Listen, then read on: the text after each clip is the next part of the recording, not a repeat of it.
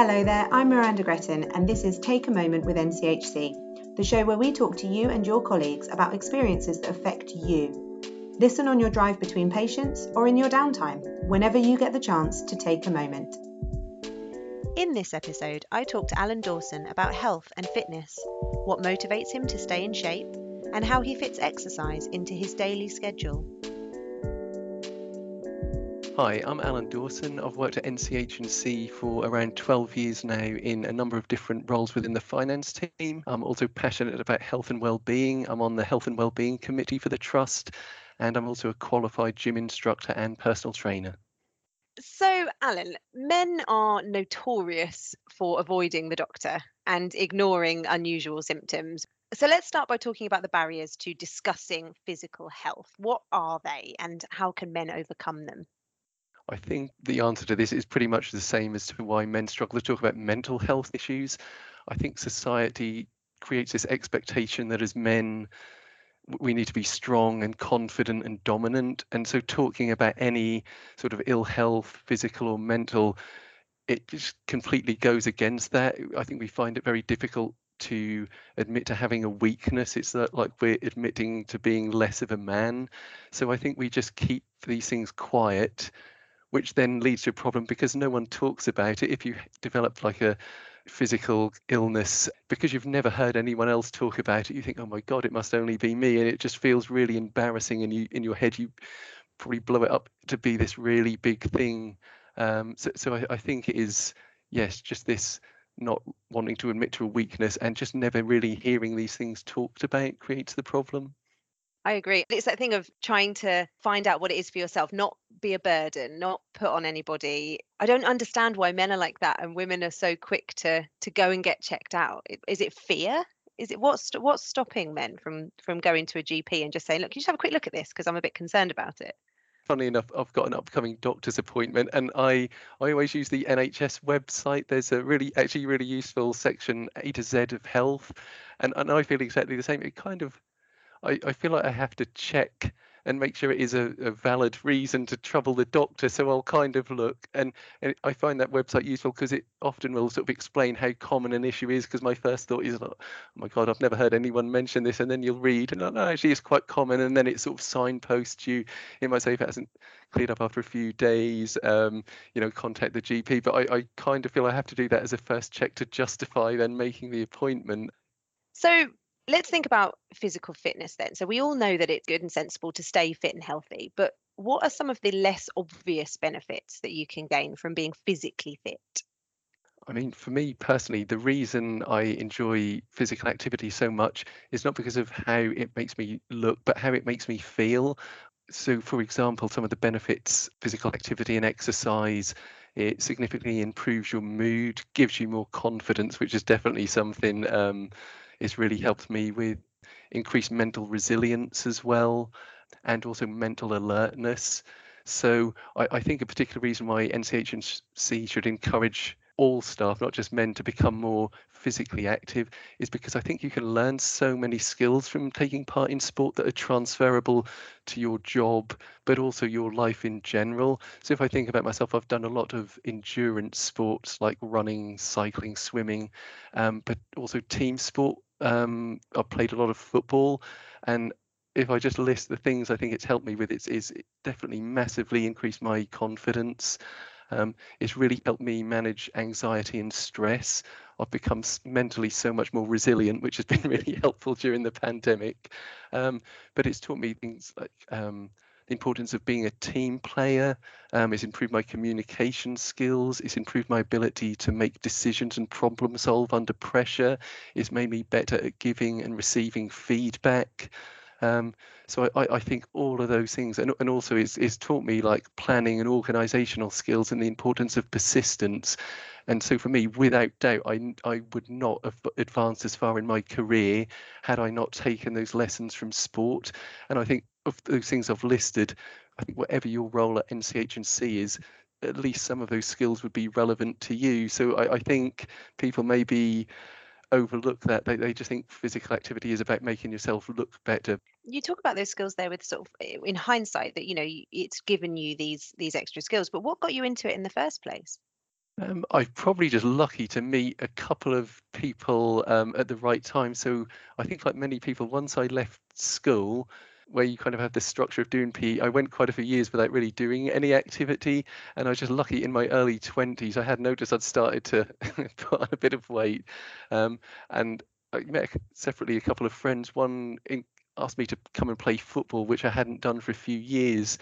I went along and played, and I just forgot how much I enjoyed it, and I absolutely loved it. And I played once, and I then carried on playing for the next 15 years. And similarly, I met another friend who got me back into badminton, another sport I'd been really keen on at school. But also this particular friend, I found her really inspirational. She started encouraging me to take up challenges with her and other friends. So I think we started out by doing the Yorkshire Three Peaks walk. And I'd never done anything like that. So we kind of trained up, did it, and the sense of achievement. And it made me realize, I think a lot of us do this. We're often the biggest limiting factor in our lives. We're actually capable of so much more than we think we are. And I've found sport a way of making me realize I'm capable of much more than I think. It's really been useful in giving me examples of what I can achieve if I apply myself to something. You talk a lot there about sport and the social element of that comes with it and the encouragement. But I'm just thinking about our workforce in particular. I mean, we have a lot of shift workers. There might be difficulty finding time to go and be part of a sports team because it's a commitment. So what are some quick wins that our staff could start doing to boost their physical health without, say, joining a football team? So yeah, it's worth me just quickly explaining. So I've talked about a lot of sport, which I would describe as an exercise. So it's quite a structured activity, whereas physical activity is unplanned. And most of you are actually probably doing quite a bit of it in your daily life without realizing. So just try and factor a little bit more walking into your day. Go out during your lunch break, just go for a short walk. Try and build things into your daily routine. So if you commute to work, do you have to drive? Could you cycle? Could you walk? If you have to take public transport, could you just get off the bus a couple of stops earlier so it builds in a little bit more of a walk? If you have children, if you have to take them to school, is that something you can do on foot rather than having to drive them? Because I understand having time is one of the biggest barriers. I'd suggest if you can do it in as little as 10-minute bouts, you will get some of the benefits I've already explained. So I just try and think about things you do in your everyday life, just very slight changes. And over the course of a week, that would probably add up to quite a bit of difference, and you will start to see some of the benefits from it. In terms of other quick wins, I definitely encourage people to think about the trust flexible working policy. Is there a way you could use that to free up just a little bit more time in your week to make time for some form of physical activity? Another resource I'm going to mention as well is the NCH&C gyms. Again, if you're stuck for time, 3 of our hospital sites have gyms on site. So if you're already working there, it's not like you're having to travel elsewhere to get some exercise. Can you make use of those?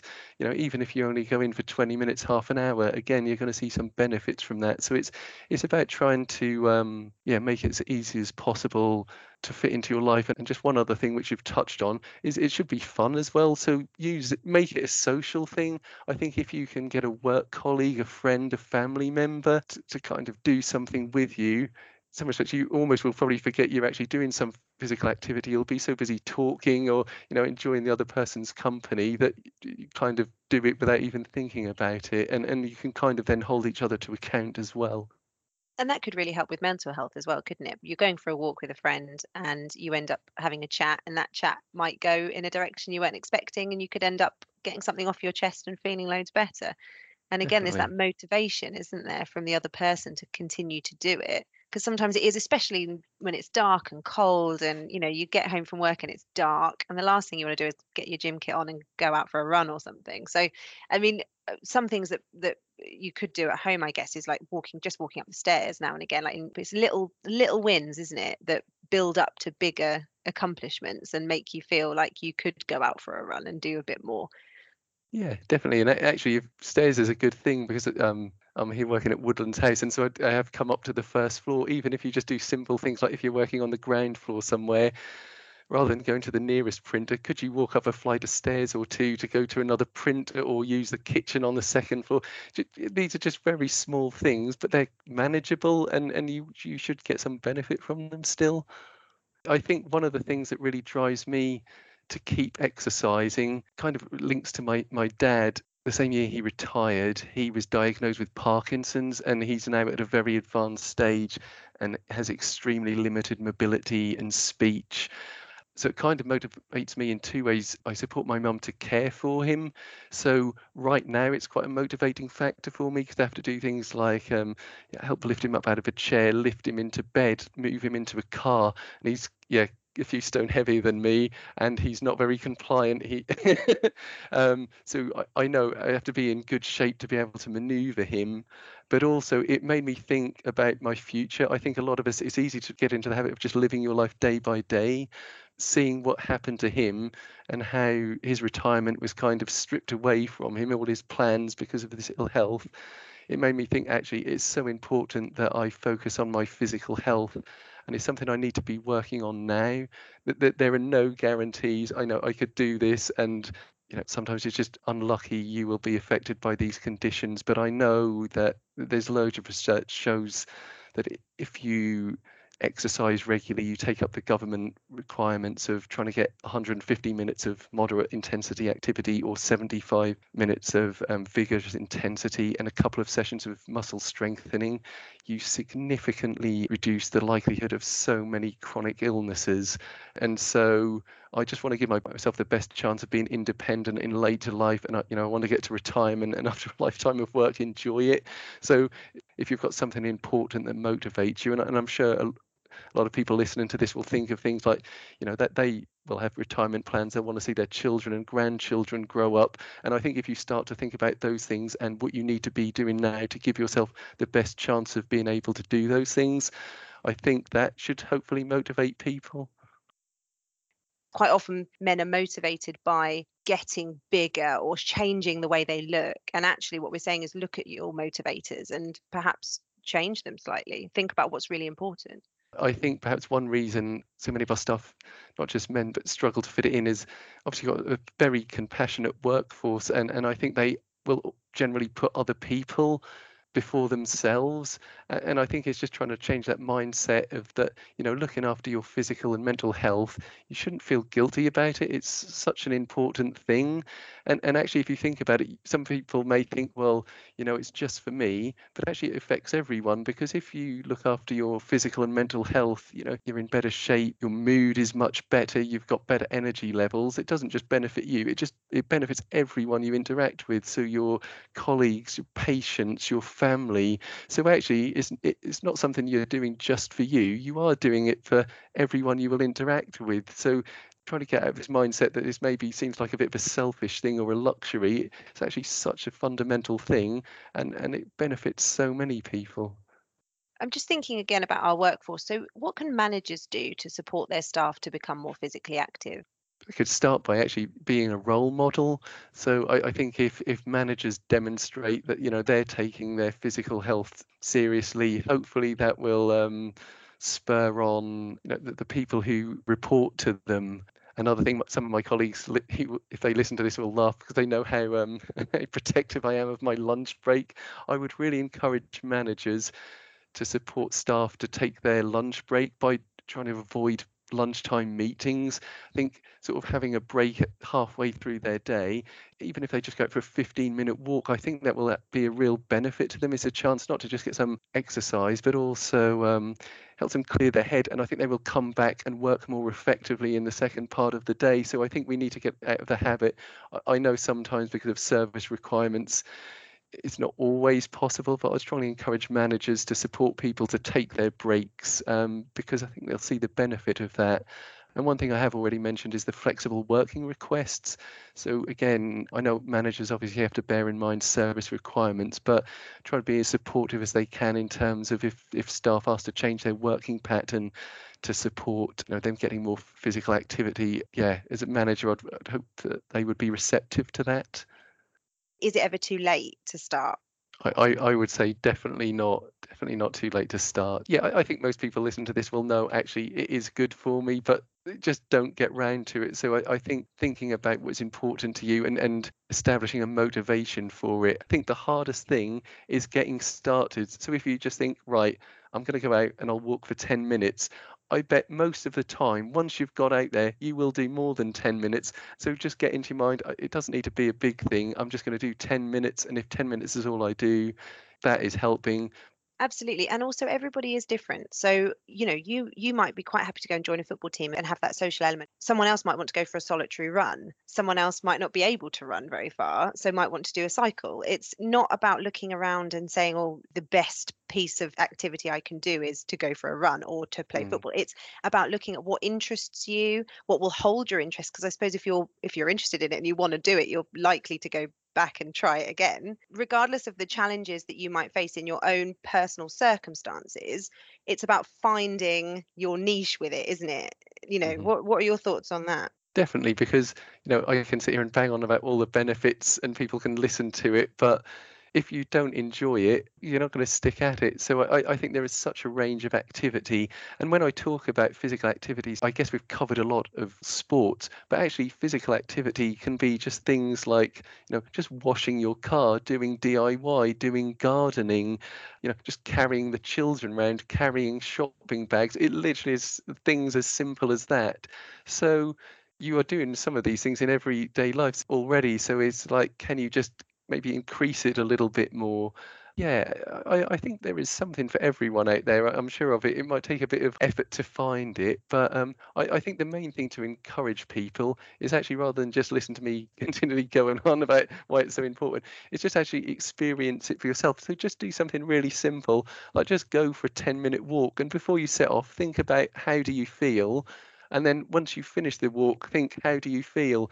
Because I would be surprised if you don't feel a little bit better for it. And I think it's only by people just trying something very simple and small and achievable and realizing for myself, actually, it just does make me feel a bit better. I feel a bit less stressed or just feel a bit more alert. And I think once they feel it for themselves, hopefully that will then start them on a journey that then does get them more active and they reap even more of the benefits. That's so interesting. So just tuning into what you're already doing, being more aware of it as exercise could potentially spark that interest and desire to do more. I hope so. I think getting men to open up and talk more about their physical health is the key thing. And I think we just need to kind of normalize those conversations. So I would say the Trust already does this very well in terms of advertising awareness days. I mean, throughout the year, there will be a number of men's health issues where we have awareness days. And I think just continuing to promote those, signpost men to resources to make them realize actually these things are quite common. They are talked about. I don't need to feel embarrassed. I would encourage men just to talk to someone that they must have a friend they feel comfortable with or a colleague. And even if you have to do what I do to start with, is you have to look it up on NHS website first to then have the conversation. Or just one other quick tip, I do find now and again I can actually find it more comfortable to have the conversation with a female friend or colleague. So that might be another thing men can try. As to why that is, I just maybe it just feels maybe a bit less awkward. So that's just another suggestion for men out there to try if they think I need to talk to someone. I'm struggling to talk to my best mate. Is there a female friend or colleague? Their partner. Can they talk to them? In terms of other points, I think just emphasizing the importance of getting physical activity into your life and the benefits, not just for you, but for all the people you interact with, and not to think of it as this big daunting thing, is just break it up into very manageable chunks that fit round your life. Think about when you're doing it and how you feel. And I really hope you will, as I did, feel a difference and might get you back into something that you'd forgotten about how much you enjoyed. Thank you for listening to Take a Moment with NCHC. If you've enjoyed this podcast, please visit the podcast intranet page to leave a comment and for details of our other episodes. You can also follow NCHC on all social media channels.